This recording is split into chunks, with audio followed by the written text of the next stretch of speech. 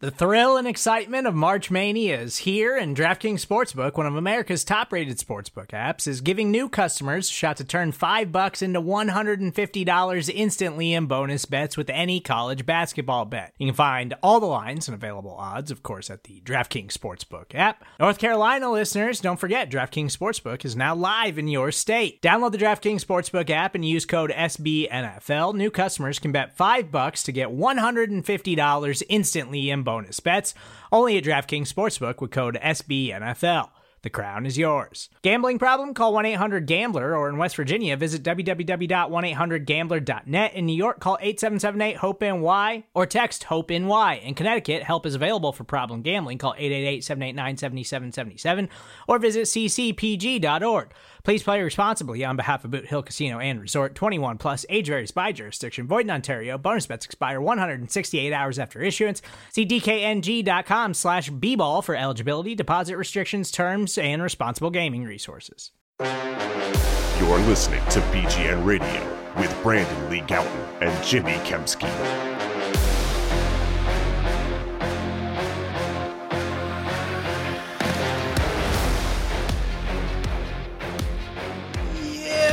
What's going on, everybody? This is BGN Radio, episode number 241, I think. I am Jimmy Kempski from PhillyVoice.com. With me, as always, is Brandon Lee Gowton of BleedingGreenNation.com. I was in the middle of my Eagles chat here at noon on Saturday. We're recording this at 1:39 right now on Saturday. And I was interrupted by the Eagles signing of Kyzir White. I had to jump out of the chat, write that article, blah, blah, blah, blah, blah. Since we last spoke, Brandon, the Eagles have made 3 other signings. They were Fletcher Cox, Derek Barnett, and Zach Pascal. So we'll get to all those. But I think we'll start on a positive note on the deal that I think we both like, which is Kyzir White. But before we get to that, I need to hear about where I can get the most delicious meat snacks in all the land. Well, Jimmy, I'm sad you haven't listened to me in the past and know this answer already somehow. But it's at righteousfelon.com, discount code BGN15 for 15% off your order. But let's just get right into it, Jimmy. Like you said, the Eagles signed Kyzir White. First of all, good name. For as much as I believe in the jersey number analytics, I also like a good name with a player too. I think there's some swag, there's some juice to that name. So I already like that from the jump. But it's a 1-year deal, reportedly worth up to $5 million. That's what NFL Network had to say. My gut reaction is that this is a good move. This is a player that I think both you and I profiled at certain points in terms of making sense for this team. In terms of age, he literally just turned 26 2 days ago as we're recording this. So young, ascending player, didn't become hadn't started like a full set of games in a single season until last year. It's a 1-year deal. So I think there's reasons to like it. Yeah, he's a converted safety. He went to West Virginia. He's from the area here. He grew up near Allentown, I believe. He went to West Virginia. Like I said, he was a big hitter there. He's sort of like a safety linebacker hybrid, converted to linebacker in the NFL. He's undersized, 6'2", 218. The Eagles are, of course, no strangers to trying to convert safeties or hybrid safety linebackers into linebackers. Obvious examples on that are Nate Gerry. That didn't work out so well. Camus Grugier-Hill. That eventually did work out. I think he's actually playing better now. And Davion Taylor is another example to be determined with him. Jacoby Stevens. Jacoby Stevens, another good example, yep. In 2021, White had his best season with the Chargers. The Chargers drafted him in the 4th round in 2018. But last year was his best year statistically anyway. He had 144 tackles, a couple picks, a sack.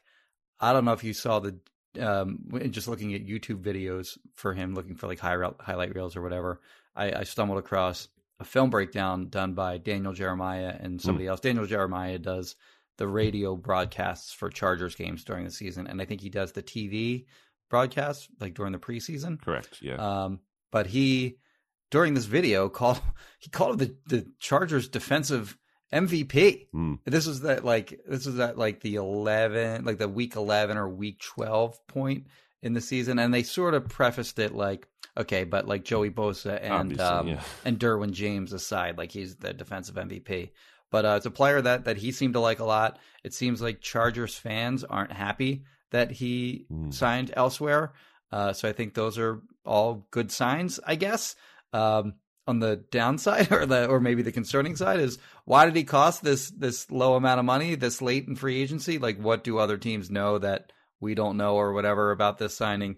But yeah, I mean, on the surface, to me, it feels like a good. And by the way, like Eric Wilson had good numbers last year when they signed him last year, but you and I had more concerns than we did than we thought we thought there was more downside with him than there was upside. In this case, I actually think there's more upside than there is downside.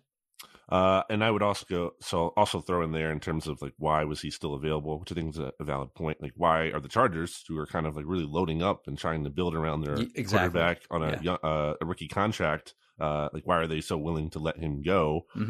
That's another question. But I feel like this, again, there's more upside here than there were in other Eagles linebacker signings in the past. Like, you talk about Corey Nelson and Jatavis Brown and Paul Warlow and Zach Brown and Eric Wilson. Did I already say him last year? Like, basically, all the names. So that's kind of the downside to me, is just because they haven't been able to figure out this position. Rates. Yeah, you these guys are like making it on the team through the year. Some of them don't even make it through training camp, right? But almost all of them don't even make it through the entire season. So, you kind of have to have that in the back of your head, and you can't just be like, well, this is definitely going to work out. You have to have some kind of, skepticism. But overall, it's a 1-year deal, gives the Eagles a chance to kind of look at him and see if he could be a long-term piece, which he could if he plays well, or maybe he plays really well and signs a huge deal with another team next year, and you helps get you a comp pick. But I think this is a pretty good signing. Again, you kind of touched on it in terms of, he was making plays more so last year. So I think one thing that kind of gets undervalued when we talk about linebackers is like their playmaking ability. And you look at like their interceptions and forced fumbles in recent seasons. And I feel like a lot of guys who get released but kind of have that big name power, they might still rack up like the tackles.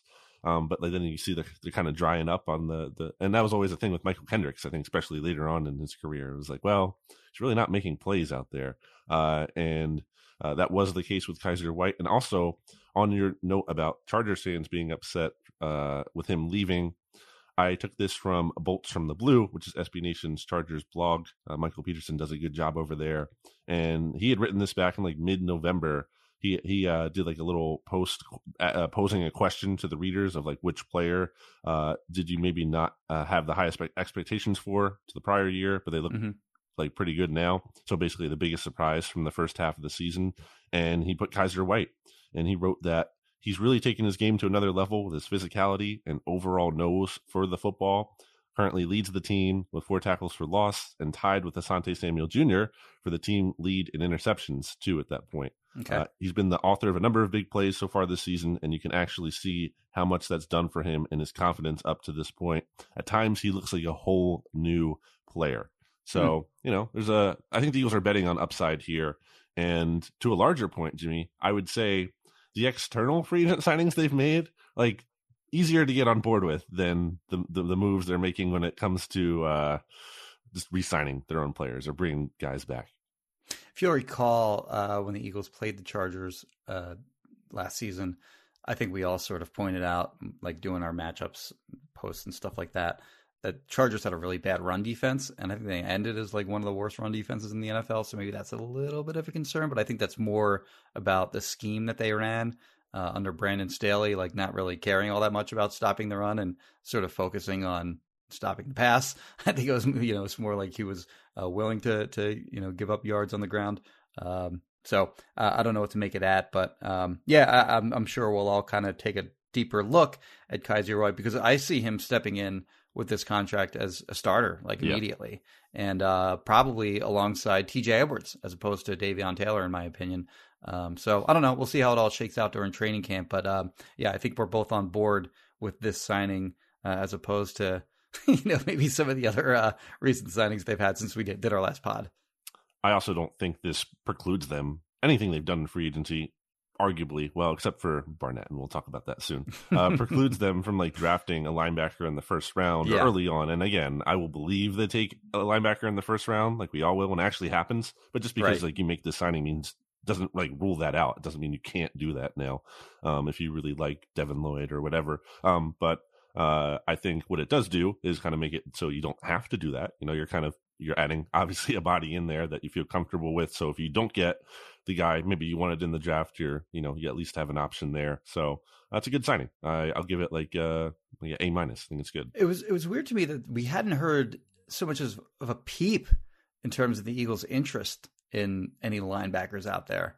And we still hadn't up until bang, they announced they made the signing. So I guess they were just quiet, a little more quiet in their pursuit of linebackers than some of the other reported, players that they have been interested in. A whole slew of them at wide receiver that they whiffed on, and Marcus Williams, for example, at safety. So probably I would imagine safeties next. I don't think they're just going to stand pat with Anthony Nelson, but I don't know, whatever. Anthony Harris?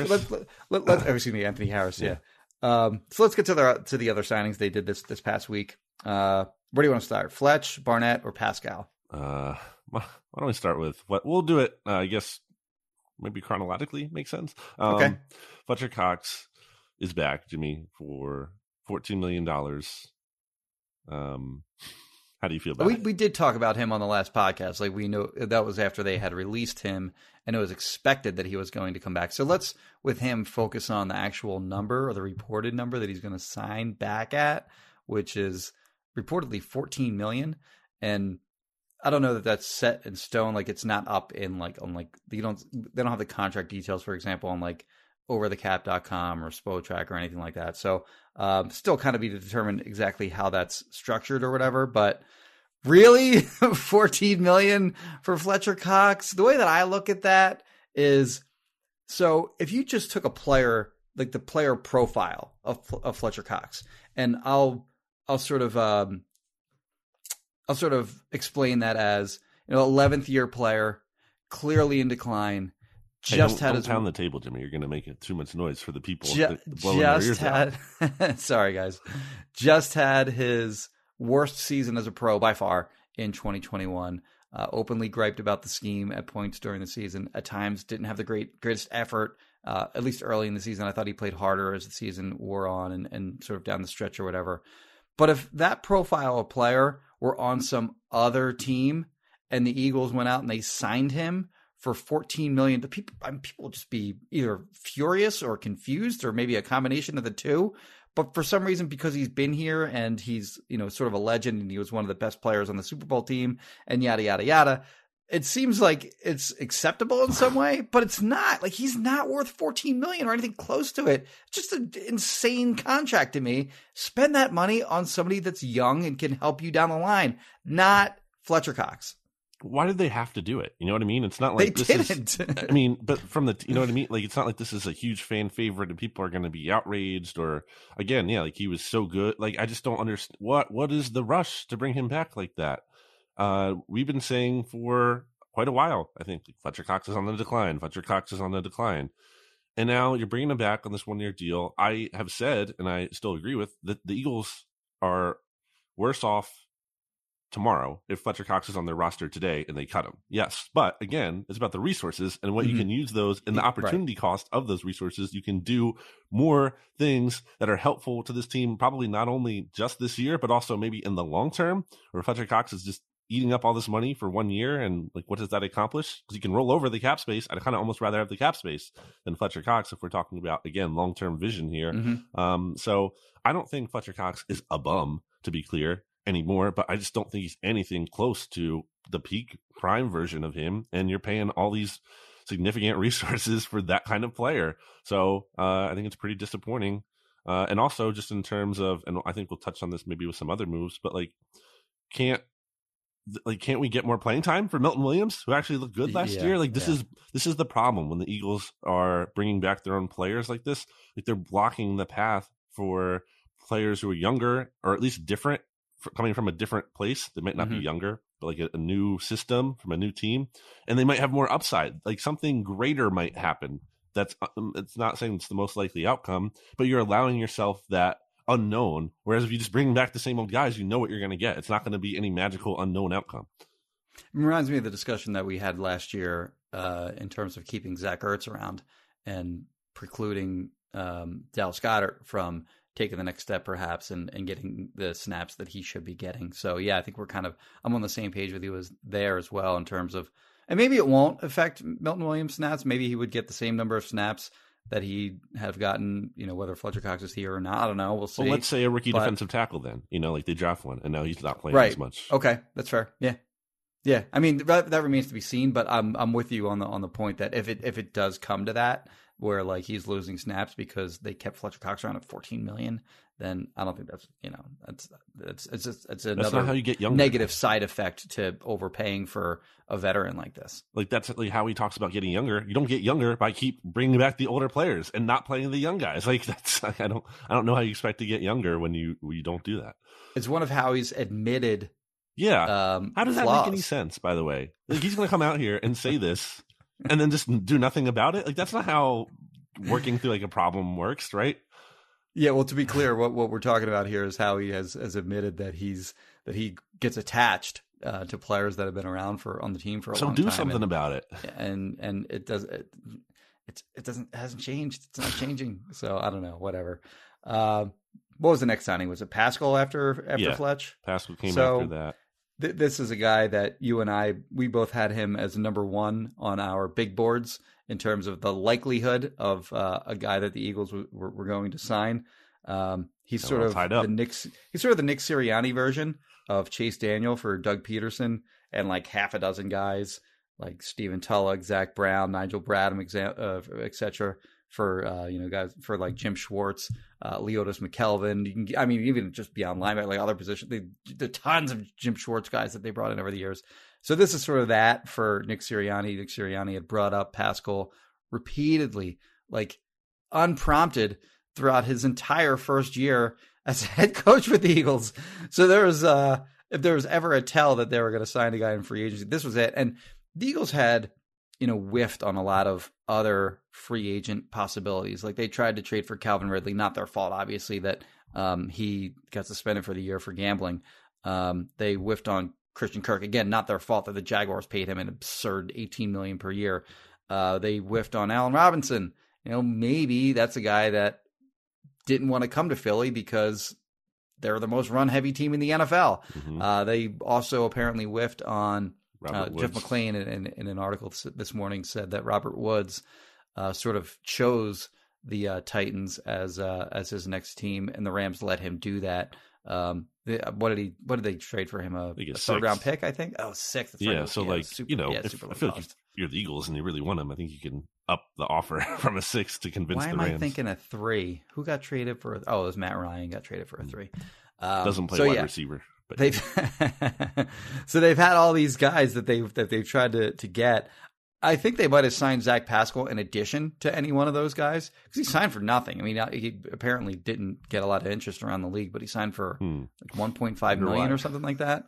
But his stats were like okay when Nick Sirianni was in Indianapolis in his 1 year playing with Carson Wentz.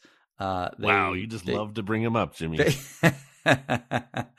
Yeah, his numbers fell off big time in 2021. So I don't know. We'll see what we get here. I think he's sort of in a replacement for J.J. Arcega-Whiteside in the quote unquote enforcer role in the Eagles offense as the Nate Allen like nasty blocker from the wide receiver position. So that's going to be his role. He'll catch more passes, of course, than JJ did.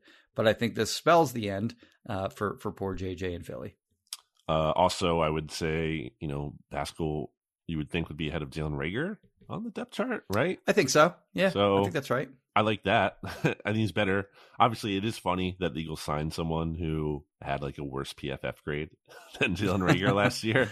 And not only worse, but like the worst, 94 to 94. Oh, was it? I didn't know that. Okay. Yeah. And obviously, again, it doesn't mean everything. It might not mean anything. But just the optics of it are like really kind of like not great, in addition to everything you mentioned about the Pascal signing in a vacuum. Like, it's totally fine. Mm-hmm. I think it's there's no like kind of, that's nothing to take major umbrage with it. But when you add in the context of they haven't done anything else at wide receiver. And I'm reading Jeremy Fowler write for ESPN that the Eagles have, quote, big plans for Zach Pascal and are talking about him like wide receiver 2, wide receiver 3. I'm like, well, that seems like maybe a little bit too much, Zach Pascal, potentially.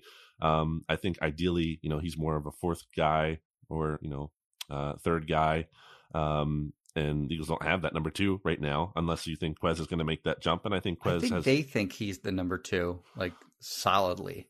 Yeah. Which I like Quez. I'm not down on him at all, but I just don't know if realistically, like that's the right kind of, I mean, maybe I'd believe in him more with a quarterback in a more volume passing, heavier offense, and a better quarterback, quite frankly. But I just think that's a lot to assume.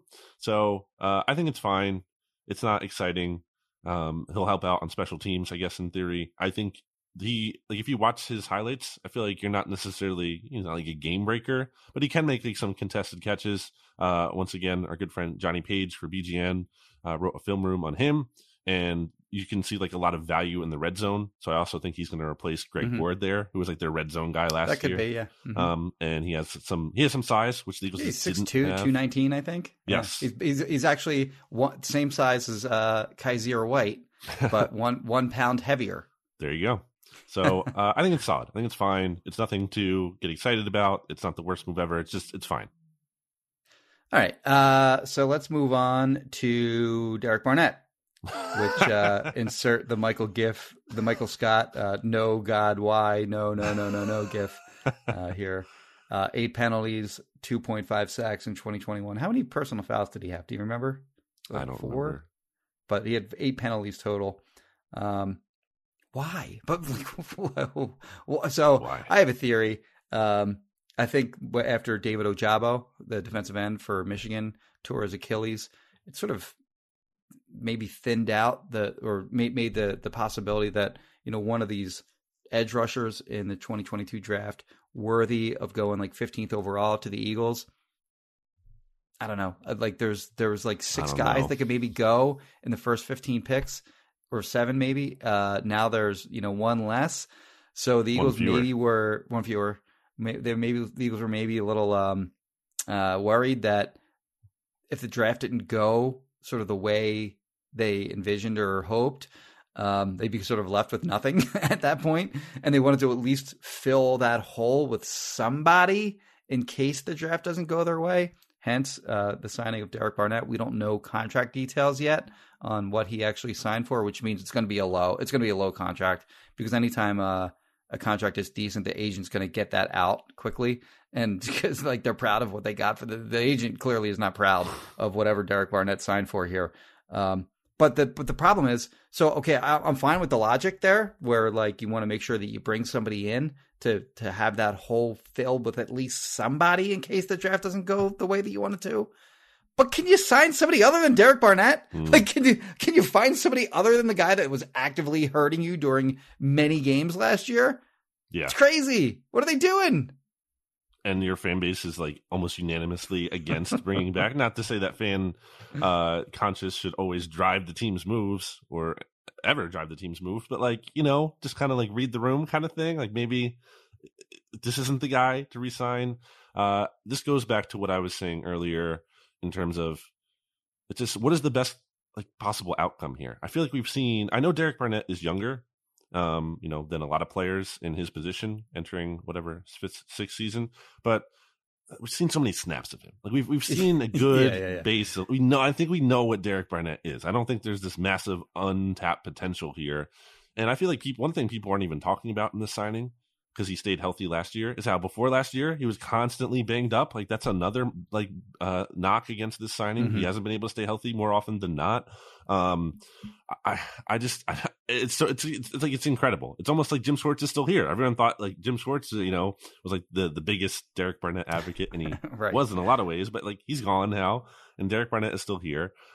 It feels like a no new ideas kind of thing. It's like, let's just bring back our own player. Again, like what's the upside, as opposed to maybe you can take a chance on another defensive end out there. Or to me, I'm worried that the Eagles now will still draft a defensive end in the first round, and he's not going to. He's more roadblocks more to people playing in front time. of him. Yeah. Like, and it's like, what is that? Like that's garbage. We don't need that. It also makes me worry that they might overthink the Hassan Reddick role a little bit and like not have him playing pure edge as much as they probably should if you're bringing back Barnett. So all of that's concerning to me. I get in like, again, a lot of the things that the Eagles did, I think like I can make sense of them in a vacuum. Like Derek Barnett, if you sell it as he's your fourth defensive end, yeah, that sounds good because, you know, he's fine enough to be that. He's good enough to be that. But this team should be looking for more upside, and they shouldn't be bringing back this player who's highly frustrating, and I just don't love it. This is a guy with 4.5 sacks, Jimmy, in his last 25 games. Like, come on. Like, what is the best case scenario here? And I kind of wonder about the contract because maybe this will be moot when the details come out and I'll be wrong. But if it was so cheap, why is he signing a 2-year deal? That makes no sense. You'd only want to sign really like a 1-year deal, right? If you're taking it on cheap, because then you want to hit the market again next year. And I'm looking at like Charles Harris, who we talked about here as a potential free agent target. And I think he has something like 7.5 fewer sacks than Barnett in his career. And like Harris was viewed as way more of a bust than Barnett for a time. And so he's going to be making, and Charles Harris for context, got a 2-year, $13 million deal with like $8 million guaranteed. So Barnett's going to be like a lot less than that. And because like even that rate, I think is not great if they bring him back if it's something similar. So we'll see the details, and I guess we can judge more then. But even so, even if it's like a minimum deal, I still don't love it from the upside perspective. I don't think there's a lot of upside to the move. So I can't get on board with it. I wanted to touch on the age point too. Like when he got drafted, he was 20. Like during the actual draft day, he was 20 years old, and then his birthday I think is June, so he's 25 now. Turned 26 in June, which again, yeah, he's young enough, but like he's not like a Josh Sweat where like his combine performance was like you can see like the athletic measurables, and he's a guy that like you wait to produce. No, this guy was like broke Reggie White's sack record at Tennessee. Ultra productive player at Tennessee. Wasn't going to be refined all that much at the next level. You already knew sort of what he was doing as a pass rusher. So his ceiling was never going to be like super high beyond what he produced in his first 4 or 5 years or whatever. You know, like there's no more upside in my opinion for Derek Barnett. It's not like he's going to continue to grow all that much more as a player. He just kind of is what he is. And he's back. Like now he's back here. We'll see like what that 2 years means. If it's actually 2 years or if it's some, because again, like we said, we don't know what the contract is yet. But if it's like a solid 2 years, you're right. It's weird from his perspective to want to do that. From the Eagles' perspective, it's fine because if you want to bring him back for that second year, then like if he surprises everyone and he produces, in 2022, and you want to bring him back at that cheap number again, then great. But like if he doesn't, then the Eagles, I'm sure again, we don't know what the contract looks like, but they could probably just lop him off at any point. And I mean, is he even like a lock to make the roster if they draft someone in the first round? I mean, I'm guessing so. With the guarantee, I'm guessing there's going to be a big enough guarantee that they wouldn't move him. I mean, maybe they feel like they can trade him, but there wasn't really a market for people to sign him, so I don't really know. They could have just signed him for a very low amount of money themselves, you know? So my problem with it, Jimmy, is I feel like on a bigger picture thing here, which a lot of these moves kind of make me think about, it's not just about getting like caught up in Joe Flacco last year being given $3 million. It's like the big picture of it all. And I just feel like the Eagles are kind of just like treading water.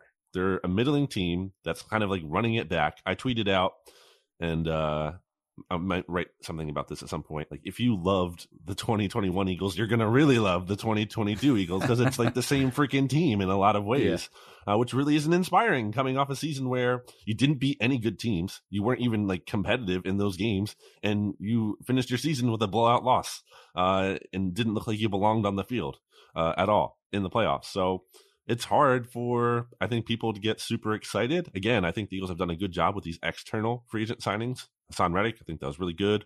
Kaiser White signing, just talked about that, really like that. Pascal's fine. Like, those are moves that like make sense to me, and like, okay, this is kind of somewhat building here, or there's some kind of long-term play, or at least for the wide receiver position, it's like stabilizing it a little more. Like, all these like re-signings, like Barnett and everyone and Harris, it's just like, what is the upside? Like, what's gonna happen here? It just feels like it's just wasting a season. You're just treading water. You're wasting time. You're not accomplishing anything. It's not everyone. I hate, and people said this a lot, I think, about like Brian Colangelo at one point, not even just with the Sixers, but with the Raptors as well.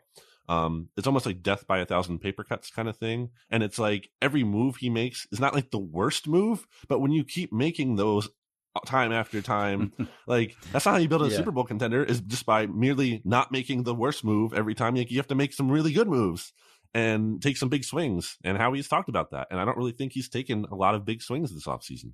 Well, the problem is he's tried. I mean, they've tried to take swings. They've just not been successful in getting it done. Like they've thrown some punches, but they've only landed one. Some of that's their fault, Reddick, though. and that's it. Right. I mean, it maybe says something about the appeal of coming to Philadelphia and playing for the Eagles, which we talked about last week. And I think it's not, again, about players like being like, oh, Philly, I'm not going there. I don't think it's necessarily like that across the board, but I do think it's like, oh, the Eagles, like whatever, like indifferent. And it makes sense from a standpoint of they don't have an established quarterback. They don't have a head coach who people really like know. I don't think people like know, Nick Sirianni, and he's not prolific by any means. It's not, especially nice, like, Miami, somewhere like, considered like a hotspot destination. Right. Like Tyreek Hill was like, I'm going to Miami. Right. Yeah. So, there's a disadvantage there. But again, I think part of it is the team they've created. It's like kind of just this middling team that isn't super compelling. And you look at the Eagles free agent signings from external, and who are they? It's a guy who was from Camden, New Jersey, in Hassan Reddick. It's a guy in Kaiser White who grew up like Lehigh, might have been going to Eagles training camps for all we know. I'm curious to see if he'll be asked about that and answer about that. And Zach Pascal, who was boys with like basically best friends with the head coach. Right. So that's the guys you were able to get. And again, I think those signings are fine, but it speaks to, not being the draw. And I wonder how much the Eagles really, I wonder what they're thinking about that, because I think in their minds, they think they're probably, a bigger draw, and they are one of the hot spots, but clearly the evidence has not borne that out. Yeah. It's from a fan perspective, it's got to be a big bummer, because you look at all these teams around the league taking these big swings and connecting. Like the number of huge moves that have happened in the NFL and free agency this year is crazy. We've never seen a free agency in the NFL like this ever. Like this is a new like level of just crazy trade. Deshaun Watson, Russell Wilson, Matt Ryan, Baker Mayfield's going to be traded. You have Tyreek Hill getting traded. Who are the other? Von Miller signs in Buffalo. Khalil Mack, like that feels like it was like, you can forget, like it's normally in a normal free agency, like Khalil Mack getting traded would be one of the biggest moves out there. Now, in this case, it's like barely even top 10. So the number of the number of fans across the league that root for these other teams that have made these huge moves and improved their team, like they're all excited. There's like not that much to get. Again, I don't think the Eagles have had a bad free agency necessarily. It's been okay, but it's been boring, and it's hard to get excited with what they've done. And not to make everything about the quarterback, but to make everything about the quarterback, I don't think it's exactly like free agents, especially the receivers, are like lining up to play with Jalen Hurts in Philly. And also, I don't think the Eagles, from an organizational standpoint, like I know they tried to take some big swings, but I don't think they're being really as aggressive still on the whole as they could be if they truly believed in Jalen Hurts and were like, hey, this is our window with a rookie quarterback. We need to capitalize on this contract like they did with Carson Wentz. Like you're seeing, again, I brought up the Chargers are doing that. I don't think the Eagles are like really in that mode. They're not like pushing all the chips in like, hey, we should win now because we really believe in this guy. They're it seems like they're treading water, because they don't really necessarily believe in the quarterback wholeheartedly. So they don't want to like fully commit to this era being like the run they go on. They're kind of almost trying to like buy themselves more time, which might make sense and might work out in the long term, but it's pretty boring and not fun in the short term. So do you think there's any validity to that? So even just taking it out of, even just taking it away from Jalen Hurts, like the fact of the matter is, they're the most run-heavy team in the NFL. Yeah. So it's going to be hard to attract playmakers to your offense. Well, people keep saying, so I bring this up, and people are like, well, don't you think they're going to pass more next year? And I'm like, well, no. Maybe. Well, I mean, maybe more than they did, but they're still going to be one of the most run-heavy teams in the NFL. Like, and I don't think that's I don't. First of all, they passed the hell out of the ball early in the season. Yeah. They only became a super run heavy team at like week 7. So, and they were still the most run heavy team in the league before they, even though it took them like a month and a half to figure out that that's what they should be, they're going to probably come out week 1 and run it right away. Mm-hmm. So they might run it. They might pass it a little bit more than they did like during most of the season last year, but they're still going to be run heavy because they have to be. They don't really have a choice. I agree. If they want to win games anyway. All right. Did you not watch the games where they were really pass heavy and how those went? And also, everyone wants to compare Hurts to Lamar in some ways. Not saying everyone thinks they're, like a photocopy or whatever, but like that kind of style offense, the Ravens are, always going to be one of the most run heavy teams. Like that's just that's what they are. Yeah, it's just what it is. And why would they go away from it? And people would be okay with that if they did. Like this is what worked for them last year. So again, they might not be the heaviest run team, but like I bet they're going to be in the top 5.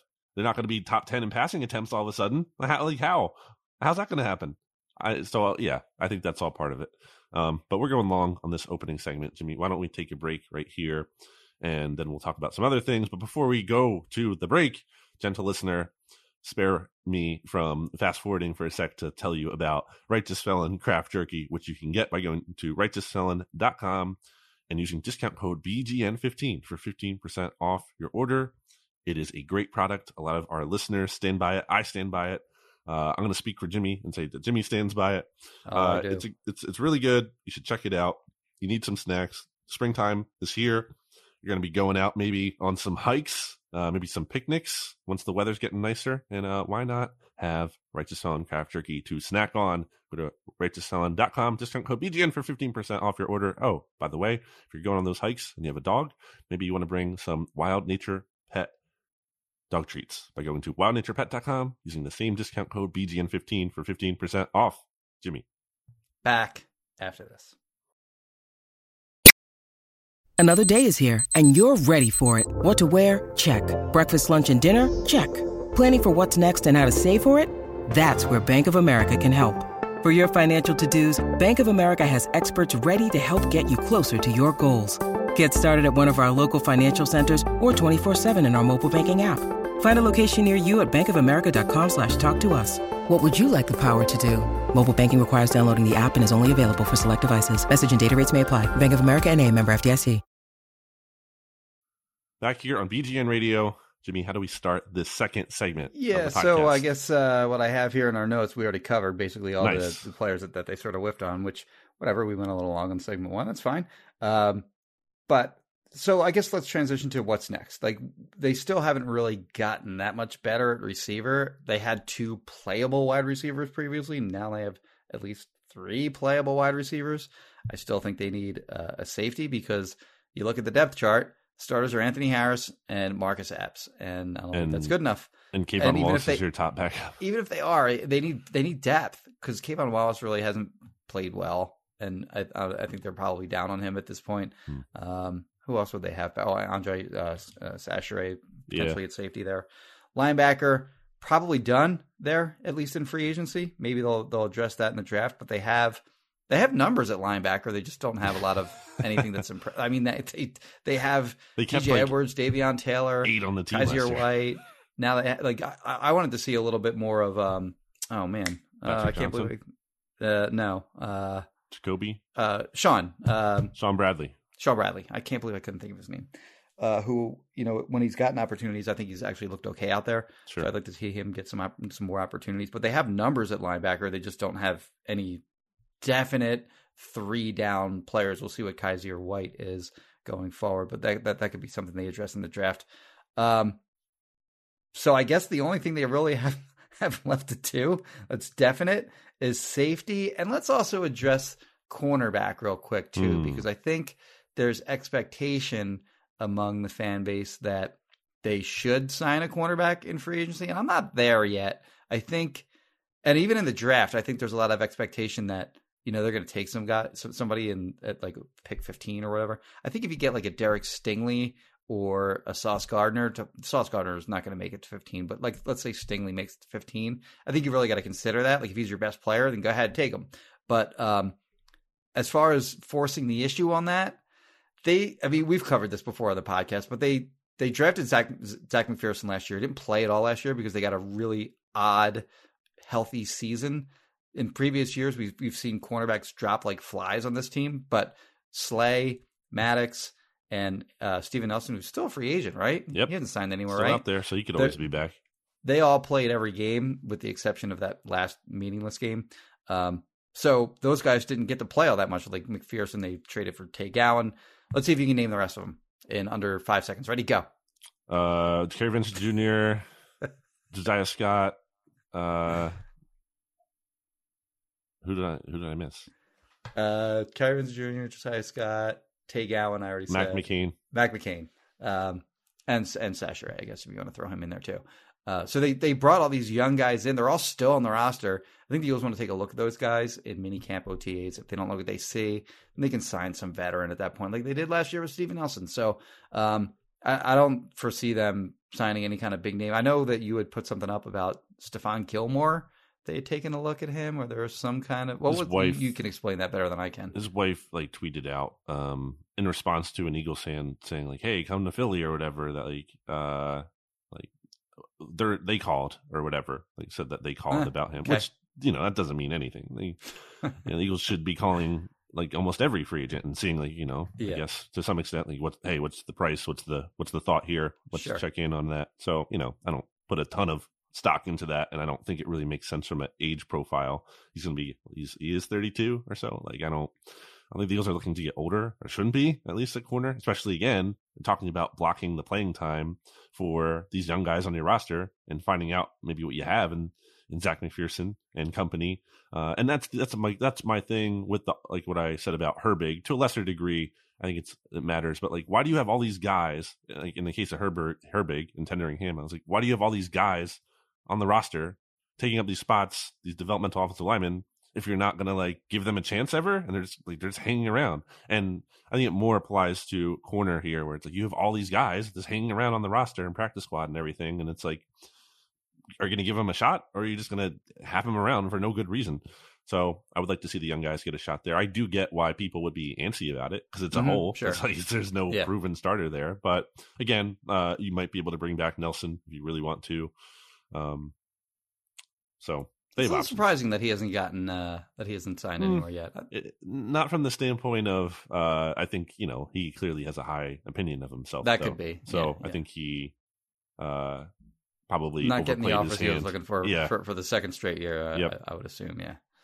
All right. So let's look at the quarterback position here real quick too. And as far as the draft goes, so the Eagles reportedly took Kenny Pickett out to dinner after his pro day.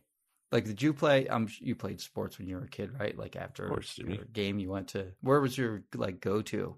Like for me, it was 7-Eleven. We got taken to 7-Eleven. We get Slurpees. So what age are you talking about here?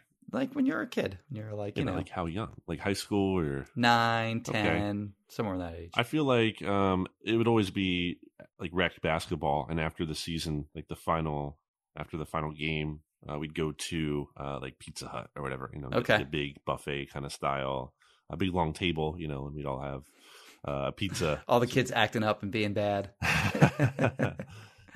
So there's that. In like high school, after games, the move would be for me to get the Angry Whopper from Burger King. Love the Angry Whopper. Okay. It's spicy. But yeah. Yeah, for me, it was always 7-Eleven. And I guess that was probably more my parents taking me. That was like after soccer games more than basketball games. Go to 7-Eleven, get your Slurpee, maybe like a bag of, I get like a box of Nerds, which I'm not a big fan of now, but when I was a kid, I liked them. Well, that's because it had the two sides. Like one side would be like strawberry, the other side would be like grape. Take that with my Slurpee, and then go home and probably watch some football. Actually, go watch either college football or the NFL, because my games would be like Saturday or Sunday morning. I think whenever like I see a 7-Eleven and there isn't like a Wawa nearby, it just makes me sad. It's like I'd rather just be a Wawa. like this is, I'm only going here because there isn't a Wawa. Like when I go to Boston, for example, It's very much 7-Eleven territory there, and there's no Wawa, and it just makes me sad. It's like, it's just not as good. It's not as good. So with all due respect, 7-Eleven, if 7-Eleven is listening or everyone's a sponsor, I don't think they're terrible. I think there's some fun things at a 7-Eleven, like a Slurpee. It's a classic. Used to get freaking Surge Slurpees back when I was growing up. I remember in the 90s. Do you remember Surge, the soda? I don't. Yeah, well, it's a throwback. So we've had some good times at a 7-Eleven. But if you're talking about, I think, like the food, like the hot food or any kind of the food, I feel like to me is better. Savory kind of food, at least. They had hot dogs at 7-Eleven that used to be good. I don't know if I'd ever get them there now because I don't think they're selling like they used to. So you don't know how long that hot dog has been on that rack. Like in The Simpsons where Apu sells Homer the hot dog that's been there forever. I think that was a plot line in one episode. I don't know. It sounds familiar. But yeah, point being that I just think... the hot dog rolls on the ground and there's the camera in the oversized hat. And Apu says, "This is just between you and me, smashed hat." So he puts it back on the thing. Yeah. I think Wawa is better. I don't think... Oh, I mean, there's no doubt, of course. Yeah. So anyway, the Eagles took Kenny Pickett out to dinner in the same way that you'd go get like your Slurpee after the soccer game. And it's not the first time that they've shown that level of personal interest in him. Of course, as you'll recall, in November, and this is something that Howie Roseman doesn't often do, is my understanding, but he went to go see Kenny Pickett play in person. Pittsburgh played North Carolina. So there's actually two noteworthy quarterbacks in that game between Pickett and Sam Howell, who at the time, I think Sam Howell's kind of fallen off a little bit, but at the time he was thought of as a top quarterback prospect, or at least he was heading into the 2021 season. So, in your opinion, is that real interest or is that a smokescreen? I think it's real interest. That doesn't mean that both can be possible. I mean, they might be playing up the interest in their quarterback, but this idea like they have, I can't agree with that. It's pure smokescreen. They're totally just doing this to only be like subterfuge and totally throw teams. I just don't buy that at all. So the benefit of the smokescreen would get to some team to trade up ahead of you. Sure. At 50, they want a team to trade up to 12, 13, 14, whatever it may be, to get ahead of you and take Pickett. And if you're not interested in him, then it's another player off the board that, a guy may slide back to you that otherwise might not. I mean, I get that, but I just don't think Howie is going to Pittsburgh and they're having dinner with him and they're sending their quarterback to his pro day. I don't think they're all doing that just because it's like some ruse. I think, again, there could be some truth to that, some level of that, but I think they're genuinely interested in doing their homework on him. So that part I don't think is a smokescreen. I think they want to see if, like, okay, do we believe in this guy? And that's something that I've been saying the Eagles need to do. The Eagles cannot be of the mind that the general public is and be like, this quarterback class is bad, so we shouldn't even draft a quarterback. No, that's not their job. Their job is to go and evaluate it and come to that conclusion on their own. And maybe they do reach that point, and that's fine. But maybe they also look into these guys and they're like, wow, we didn't maybe expect to be blown away by this guy, but we think he projects really well. And we love all the stuff off the field and everything. So we have 3 first-round picks. And if there was ever a year to maybe just throw a dart at that position when you don't have an established answer there, it would be this kind of year to do that, even though the quarterback class on its whole might not be amazing. So I definitely think there is some real interest there. I haven't heard any, top 30 visits yet for the quarterbacks, because that'll certainly be interesting to see if those happen, and be tracking those at BGN. We only have 3 so far that we know. It's Jordan Davis. Oh, what's the third? It's Devontae Wyatt, and then yesterday, Sauce Gardner will be coming to Philly. Okay, I got to get on that then. Yep. I'm a little behind. So those are the 3 out of the 30 that we know so far. So I think we're going to see more, talk of the Eagles being interested in these quarterbacks. Honestly, I don't know if Kenny Pickett will be on the board by the time the Eagles pick at number 15. Yeah. I think there's a good chance he goes before that. Plenty of QB needy teams ahead of them in the draft. I think like a Malik Willis has more upside than a guy like Kenny Pickett, but I do like Pickett. Pickett's got some skills. He's good in the pocket. Arm is fine. Like, it's better arm than Jalen Hurts. He's more accurate than Hurts. Certainly more accurate than Hurts on the run. When I've watched Pickett, the vibe that I've kind of gotten from him is Tony Romo. It reminds me a lot of him. So, I don't know that he has a ton of upside or whatever, but I think he's a better prospect coming out than Jalen Hurts was when he came out a few years ago. So I don't know. We'll see how that goes. And the Eagles tried to get 2 quarterbacks already this offseason. Yep. So the idea that just because they missed on them, they're not just gonna continue. They're gonna discontinue trying to upgrade that position. By the way, have you seen a mock draft yet? Like from many of these national guys that have had them taking a quarterback? So I find that weird. Not recently. It's like I feel like locally here, when the Eagles say things, we're all a bunch of cynical bastards, and like we don't believe anything that, or we really scrutinize everything they say, whether they're telling the truth or not. Whereas I think anything the Eagles say nationally, it's just accepted as fact, Bible, Canon, whatever you yeah. want to call it, and they just go, okay, well, they said they like Jalen Hurts, and he's the guy, and okay, so we'll give him a defensive end, we'll give him a linebacker, we'll give him a wide receiver, and call it a day. And then nobody mocks a quarterback to them. So again, I'm not saying they're going to draft a quarterback. I think it's on the table, though. Yeah, so 100%. How could it? Anyone who says it's not on the table is not paying attention. I bring this up all the time. They drafted Jalen Hurts while they had Carson Wentz. So I hated this, by the way, from Adam Schefter this week, going to 97.5 and being like, "Oh, I don't think the Eagles are going to draft a quarterback." In not so many words, like he kind of said that. First of all, like draft stuff like that. To what extent is Adam Schefter like fully privy to the Eagles draft plans, which aren't even necessarily finalized at this point with so much time, over a month until the draft? Second of all, was Adam Schefter... Spoiler, he's not. Yeah. And was Adam Schefter saying the same thing when the Eagles were heading into the 2020 draft? Because if he was asked that question at that time, do you think he would be saying, I don't think the Eagles are going to draft a quarterback? Yeah, you would think that because they had Carson Wentz, a franchise quarterback, under contract. You would not. Yeah, he wouldn't have even been asked. Well, yes, but if he was, he wouldn't have of been course. like, "Oh, I think it's on the table," and then they draft Jalen Hurts. No, so come on, miss me with that. That doesn't mean anything. Yeah, I'm with you there. All right, so you want to move on to segment 3 here? Segment 3. Okay, yeah. So why don't we take a break? But first, let me tell you about who was voted number 1 realtor in the land by God, Kristen Roach of Roach Realtor. Wow. 856-906-9295 if you're looking to buy or sell your home. Again, Kristen Roach, Roach Realtors.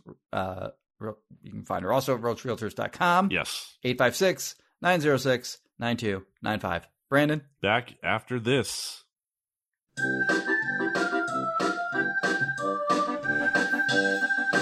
Kristen Roach of Roach Realtors, Roach Realtors, Roach Realtors. Kristen Roach of Roach Realtors. She's the greatest. 856-906-9295. 856-906-9295. 9295. We're back here on BGN Radio. Brandon Lee Gouton, that's me. Jimmy Kempski, that's him. You already know this because you're listening to the podcast 50 minutes in, but somehow, if you listen to this and you dropped in for the first time at the 50-minute mark or so, there you go, more clarity. So I know a lot of fans are frustrated with the Eagles' free agency so far, but I'll say this. It's better than anything the other teams in the NFC have done so far. Here you go. Oh my goodness, these teams have had horrible free agency period so far. Who do you want to start with? Well, so we're going to cover quickly the Giants, Commanders, and Cowboys. You're on the table thing again, Jimmy. Knock it off. Sorry. You're gonna get these listeners mad, man. They hate it. They don't like that. Yeah, because I think it really pops in the ear. Yeah. Oh, I'm sorry. Yeah, you're torturing listeners. At I least some of gotta them. emphasize my points. Let's start with the G-Man. We'll go bottom up to the because everyone, the Cowboys should be the finale. We all know. That's fair. Yeah. The Giants had predictably kind of have done nothing because they couldn't, because they were the rare combination of like bad and also maxed out cap wise. Good job. Hard to do. Good job by our old friend Dave Gettleman, my former favorite general manager in the NFL. They did sign some offensive linemen. What was it, Mark Glowinski? Mark Glowinski from Indianapolis, previously played for the Seahawks as well. It's been in like 8 years, so he actually got decent money. I think he got like $6 or $7 million a year or something like that. I don't like that signing. So they signed two 30-something offensive linemen. One of them was Glowinski, and the and the other was John Feliciano, who played in Buffalo. So that one I kind of get because he's coming in to play center. And if you're Brian Daboll, you want a guy that knows your offense playing center. It's just a 1-year Band-Aid to get him through the year. I get that. And I guess the Giants' overriding theme of the offseason this year, as even spoken by the owner of the team, is that they feel like they've screwed up Daniel Jones in his first 3 years in the league, and they want to give him the best chance to succeed going forward. So I can understand signing a couple of offensive linemen who are at least competent in Feliciano and Glowinski. But, these guys aren't going to be around or still good by the time the Giants can compete again, which is still a ways away. I mean, their roster is we're talking about the worst team in the NFL last year by the time the season was over. And now they're building from basically rock bottom. They also signed Tyrod Taylor, which, whatever. They had their heart set apparently on finding a quarterback who can be mobile and do some things with his legs. They land on Tyrod Taylor. Everyone knows what Tyrod Taylor is at this point in his career. And that's been about it. That's pretty much all they've done is sign a couple of offensive linemen and Tyrod Taylor. They've done some other very minor things, I guess. But those are the three moves of note that they have made. And that's pretty much been it for them. And they've also dumped a lot of salary, too, out of necessity. And they're actually talking about possibly trading James Bradbury. A report that I just happened to notice a report before we started the podcast here. The Chiefs have some level of interest in him. And unfortunately for the Giants, while he has been one of their only good players over the last few years, they're probably not getting a lot for that guy. Well, I think there was some talk, too, that they might have to actually take on some of his salary in a trade for him and probably to help increase the compensation they would actually get for him. So, yeah, I mean, this is not to be unexpected. I think they were kind of in not totally dissimilar, not the same, but not totally different theme-wise from the Eagles last year. It's like a take your medicine kind of off-season because I mean, what was Joe Schoen supposed to do? He came in, he inherited this awful thing. No one wants to play for the Giants. He's not going to be attracting big names. And I think they're in a spot too where they don't need to necessarily be committing to these. They have some time to purge. They need to kind of tear this thing down, I think, before they start to put the building blocks in. So I think that was actually the most important thing for them. I was talking about this with RJ on a previous NFC mixtape. We talked about what move should the team make. And you think of that in the way of they should add this player. Well, to me, I was thinking it in the reverse. I'm the Giants shouldn't be worried about getting someone as much as just getting rid of a lot of the trash players they have and the garbage and getting rid of that because they're just not in a spot where they add someone and that makes a huge difference for them in free agency. Obviously, they have the draft picks. They're going to be what are they pick 5 and 7? 5 and 7. So I think they might trade one of those. We'll see. But there's an opportunity to help them improve their offensive line there long term. Yeah. Obviously, some good tackle prospects here to work with. So yeah, I mean, it's bad, but it was always going to be bad. Yeah, I guess you could probably pencil in Evan Neal or Charles Cross. Charles Cross. And then at that other pick, probably defensive line too for them. So probably each side of the line for them, I would imagine. But anyway, Giants, couldn't do much, didn't do much. Moving on. Commanders, we already covered the Carson Wentz trade. Gleefully, we started the show with that a couple podcasts ago. I don't think we need to get too much into that again, but LOL at the idea that they traded a 2 or 3 that can become a 2 and also another 3. It's funny that the Colts then turn around and they trade a 3 for a better quarterback. Yeah. Matt Ryan.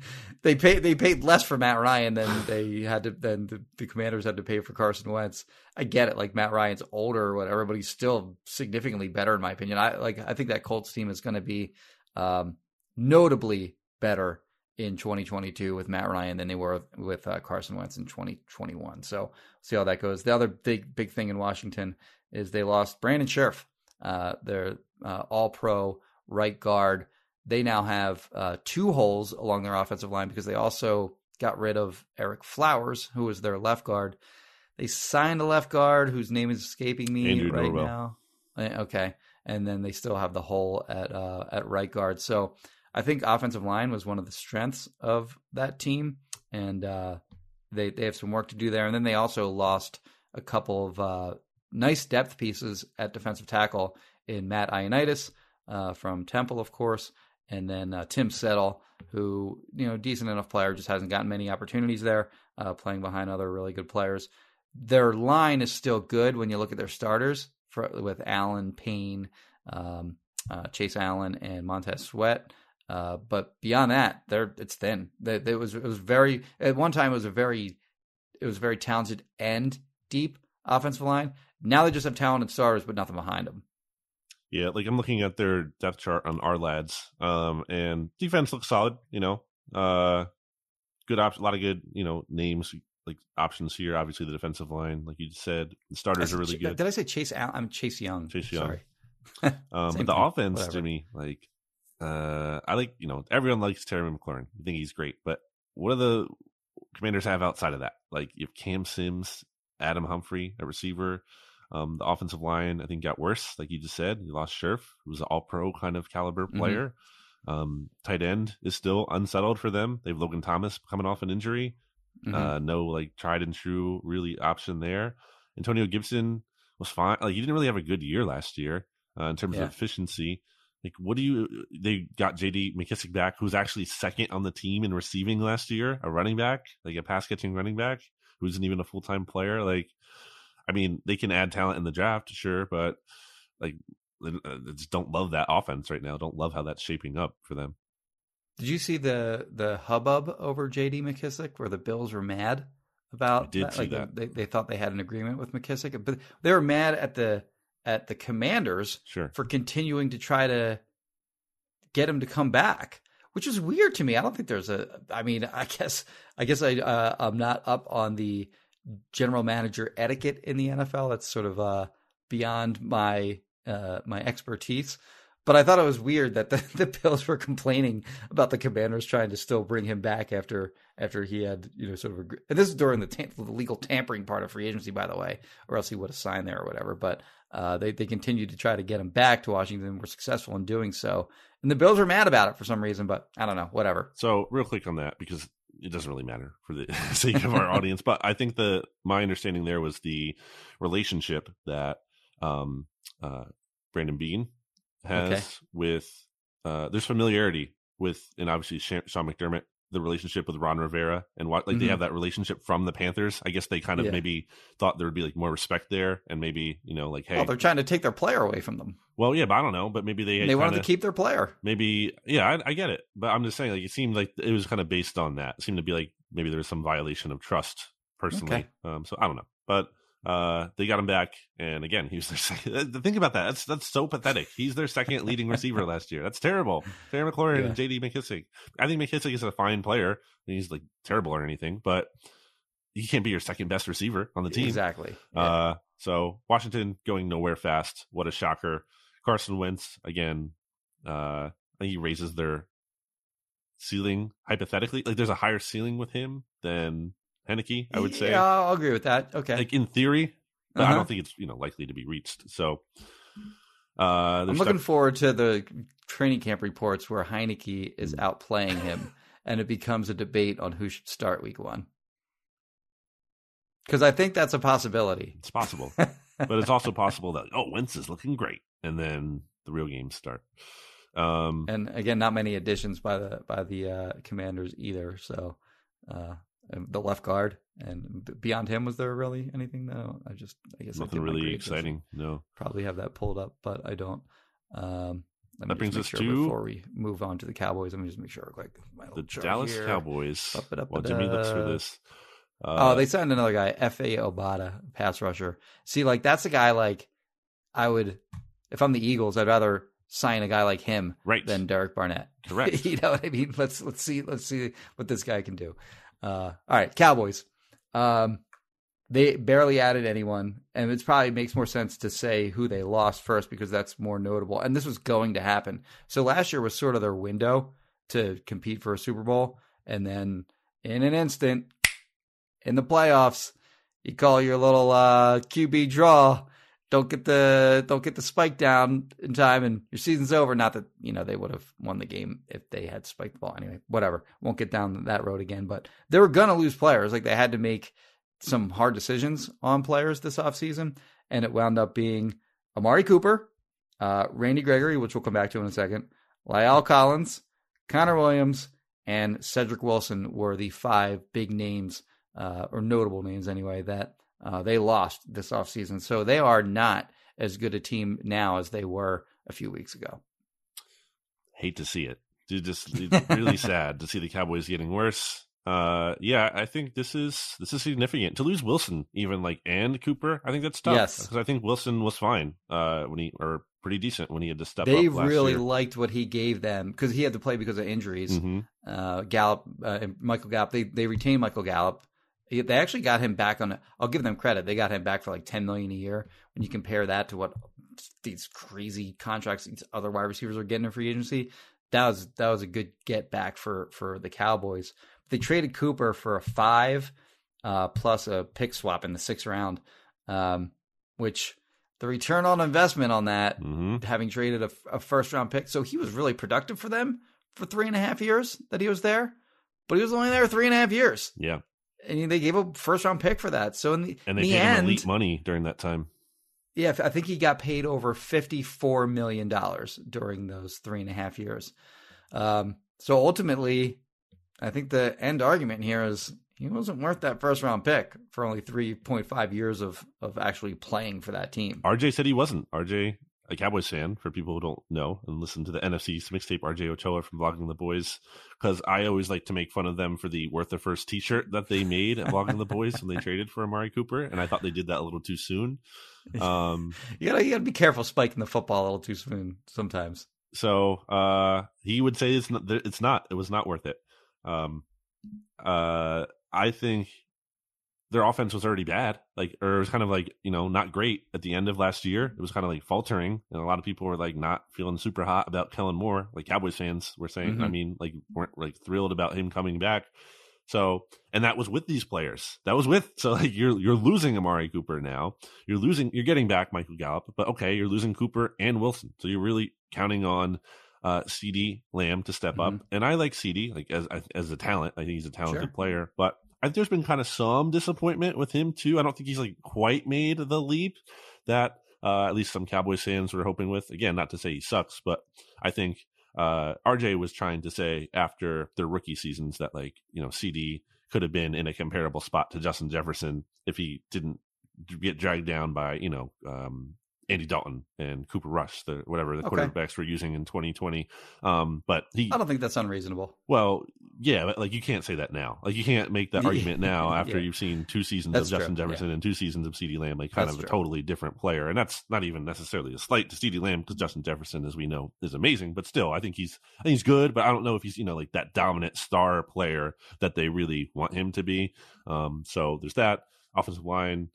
Losing La'el Collins, I think, hurts ultimately, if not just the starting lineup. Cut him. Yeah. They didn't get anything. He had $10 million salary. That's one of the most overrated players in the NFL by Pro Football Focus. Well, back in the day, Pro Football Focus used to say Quentin Michael, and I liked Quentin Michael, to be clear. But Quentin Michael, the old Eagles safety, they had him as the number 1 or 2 rated safety in the NFL. I was like, come on, guys, that was La'el Collins for the Cowboys. Yeah. And just how he came into the NFL, because everyone's like, "Oh, we should sign him as an undrafted rookie free agent." Every team wanted him, and then. But he was good. I mean, he was a fine player. He was a fine starter at right tackle, and the guy that will more than likely be taken over for him is Terrence Steele. So it's a big gamble by the Cowboys that Terrence Steele is somehow going to be better than La'el Collins. Connor Williams was okay for them at best. Okay at best. So you might even call him a below average starter, but now he's out. Connor McGovern now is your starting left guard temporarily. We'll see what they do in the draft. Biadish, your favorite guy at center.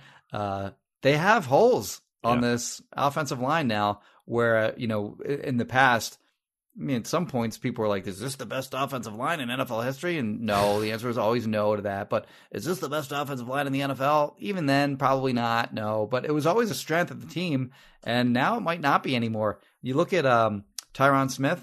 Tyron Smith has missed at least 3 games in every single one of the last 6 seasons. 6. And he's missed 20 games the last 2 seasons.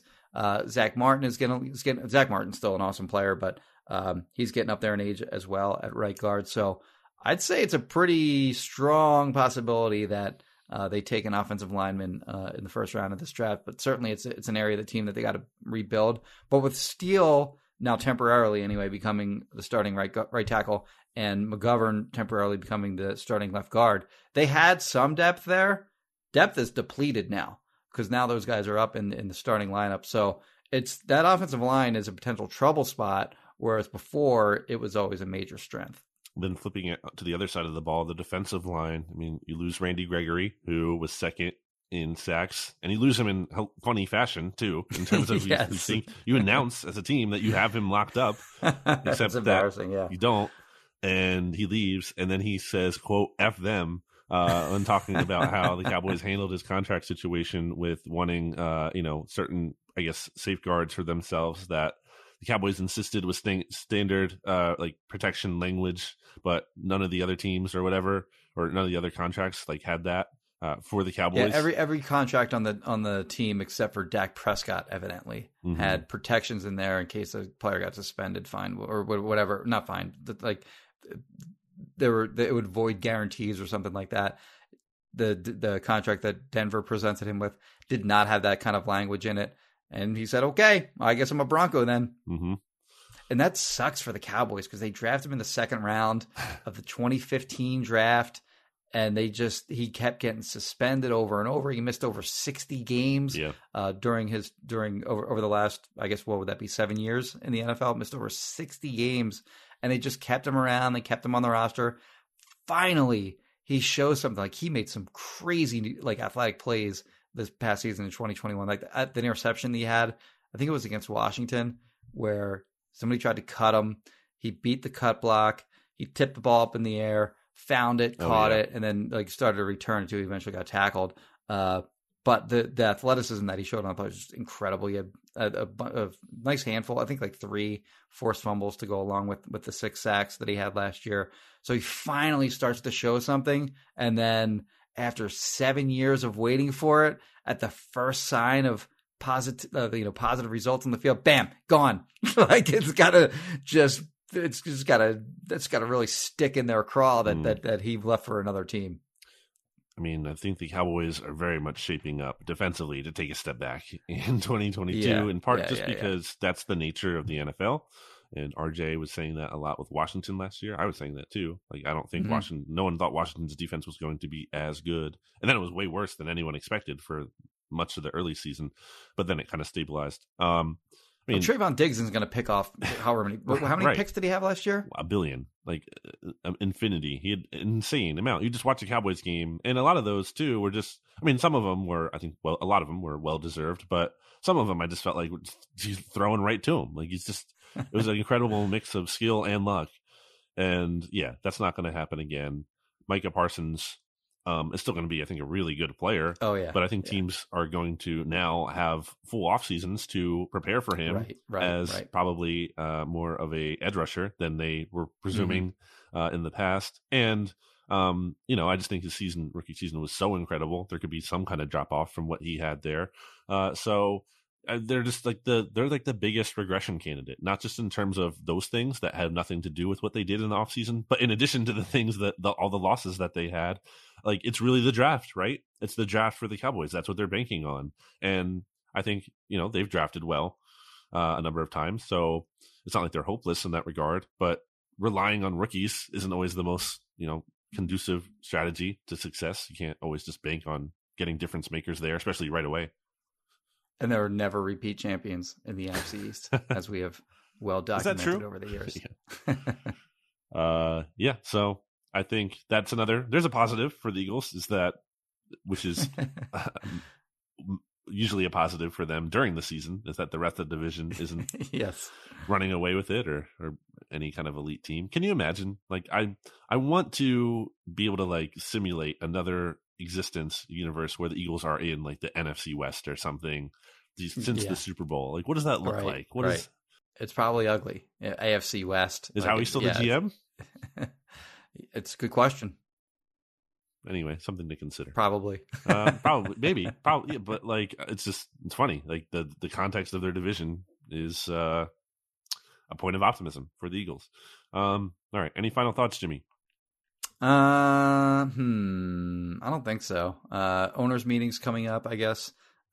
Beginning, I'm flying out tomorrow, and I guess they'll run on Monday, Tuesday, Wednesday. Howie will speak. Nick Sirianni will have his. I think it's only a half hour now. We used to be an hour, but I think it's only a half hour that we have breakfast, and I'll have my patented sausage sandwich. We'll get to speak with Nick for a half hour, and then Jeffrey Lurie will talk for the first time since I'll call it a disastrous last press conference that he had at the end of the the end of the 2020 season. Wow. That did not go well. It's been that long. So yeah, he hasn't talked in a really long time. So we'll get to talk to all three of those guys. You didn't talk when Sirianni got hired?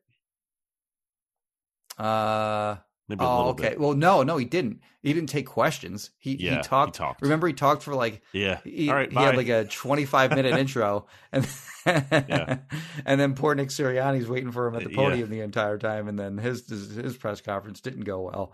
But anyway, that'll be down in Palm Beach, Florida. So I'm looking forward to the sunshine and the nice weather. Get out of New Jersey here for a little bit. But yeah, it'll be interesting to talk to all three of those guys down there this not weekend, but the beginning of next week. All right. I have two things food-wise for the listeners. Number one, I did not know this existed until recently. And I feel like a lot of people that I've talked to, or everyone I've talked to, people who've lived in Philly for years, do not know about this, or I did not know about this until I told them. There's this thing, Jimmy, called pizzazz. And maybe you know this if you're listening, loyal listener, but it's this Philly pizza style that I've seen at multiple different like South Philly kind of restaurants or pizza joints where there's no sauce. It's a regular kind of pizza pie, and I think they use American cheese instead of a mozzarella, and they have sliced tomatoes on top of it, like round, not like diced up or anything, round slices, and banana peppers. And I bet you a lot of people would be like, that sounds gross or weird. I feel like a lot of people would say that, but I had it, and it's pretty good. So if you see pizzazz out there, maybe give it a try if you're looking to experience some different things. I got it from Southside Pizza, but I think there's a bunch of locations that have it. I think a place called Celebres is like the originator of it. So maybe you get it from there. It's interesting, I will say. And then the other thing I have is Federal Donuts. Another Philly shout out here. Have you ever been to a Federal Donuts, Jimmy? I haven't. No, oddly enough. You got to get on that. Do you like donuts? I do like donuts. I'm a big donut guy. Well, oh, that's right. Yeah, you are. So you got to get on that because they're really good. But they also have Eagles 1:00 games. They have donuts. Yes, in the morning. So yes, I always load up on donuts and feel like, and then I get tired and I feel like crap for the rest of the day. So you should go to Federal Donuts. They're pretty, not a sponsor, but just pretty good as well. They have chicken tenders newly, and they're really good. They have fried chicken there in addition to the donuts, and they are really, really strong. Shout out to BGN Radio's own Seamus, who turned me on to those. I saw him posting about those on his Instagram story, and they ended up being really good. So, and I've seen them sell out. I've talked to people who have been like, hey, you got to try these. And they're like, I tried, and they were sold out. So if you can go get those, give them a try. They're pretty good.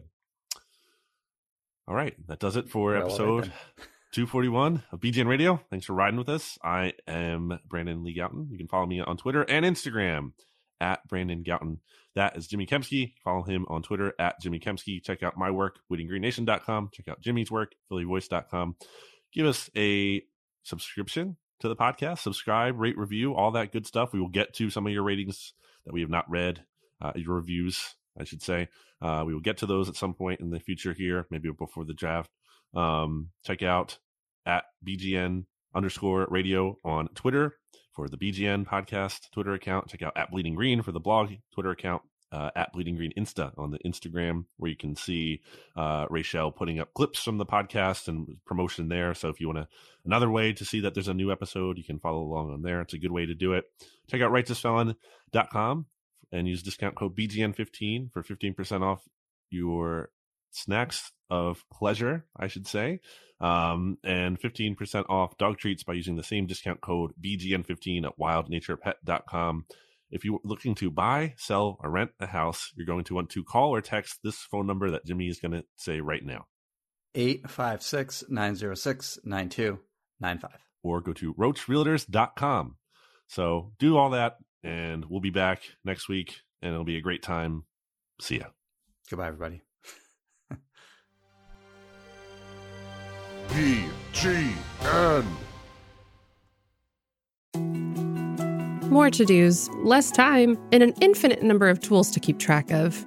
Sometimes doing business has never felt harder, but you don't need a miracle to hit your goals. You can just use HubSpot, because their all-in-one customer platform can make growing your business infinitely easier. Imagine this: high-quality leads, fast closing deals, wildly happy customers, and more benchmark-breaking quarters. It's not a miracle, it's HubSpot.